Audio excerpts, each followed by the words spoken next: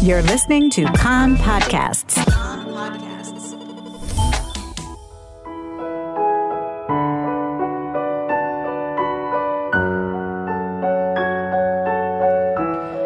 You are listening to Kan Reka, the foreign languages channel of the Israeli Public Broadcasting Corporation. It's 2 p.m. in Israel, Tuesday, April the 25th. This is Nomi Segal with the top news at this hour. Israel is honoring its fallen today, a solemn day that this year has been fraught with the political turmoil engulfing the country and amid ongoing security tensions, two terrorist attacks that left 6 wounded less than 24 hours apart. A 2-minute siren sounded at 11 a.m. this morning in memory of the 24,213 people who fell in service since 1860 and the 4,255 people murdered in terror attacks, followed by official memorial ceremonies at military cemeteries around the country. In Jerusalem, Israel Air Force jets flew over Mount Herzl in a missing man formation immediately after the siren, followed by the state memorial ceremony in the presence of the president, the prime minister, the Knesset speaker, the Supreme Court president, and other dignitaries.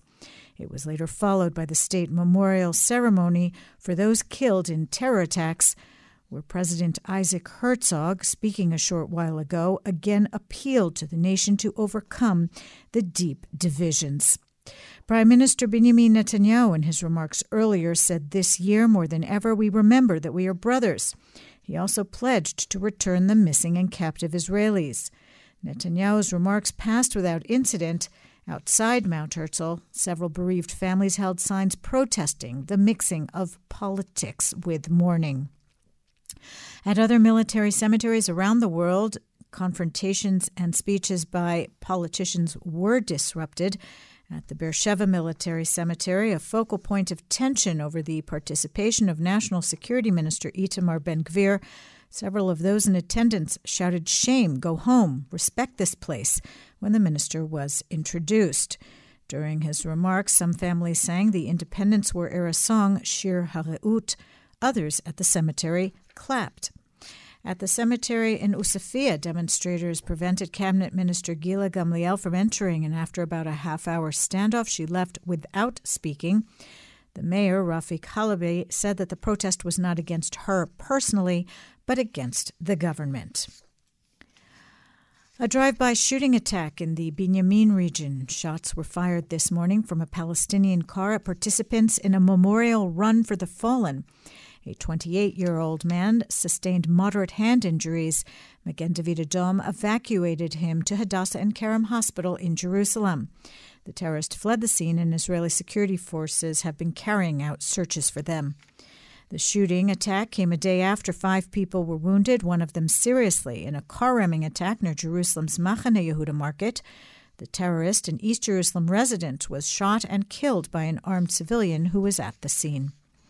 Israel's security forces are on a heightened alert for terror attacks during Memorial Day and Israel's Independence Day, which begins tonight and concludes tomorrow. Because of the warning, security has also been stepped up at synagogues and Israeli missions abroad. A closure imposed on Judea, Samaria, and the Gaza Strip over the national holidays in Israel will be lifted tomorrow at midnight, subject to a situation assessment. Israel's 75th Independence Day celebrations will begin this evening at a torchlighting ceremony on Mount Herzl in Jerusalem that marks the conclusion of Memorial Day. More than 10,000 people took part in the joint Israeli-Palestinian Memorial Day ceremony last night in Tel Aviv. Organizers said that it was the largest attendance since the ceremony began 18 years ago. Representatives of bereaved families spoke, and a clip was shown that was filmed 2 weeks ago with the participation of Yonatan Geffen, the Israeli poet, songwriter, and activist who died last week.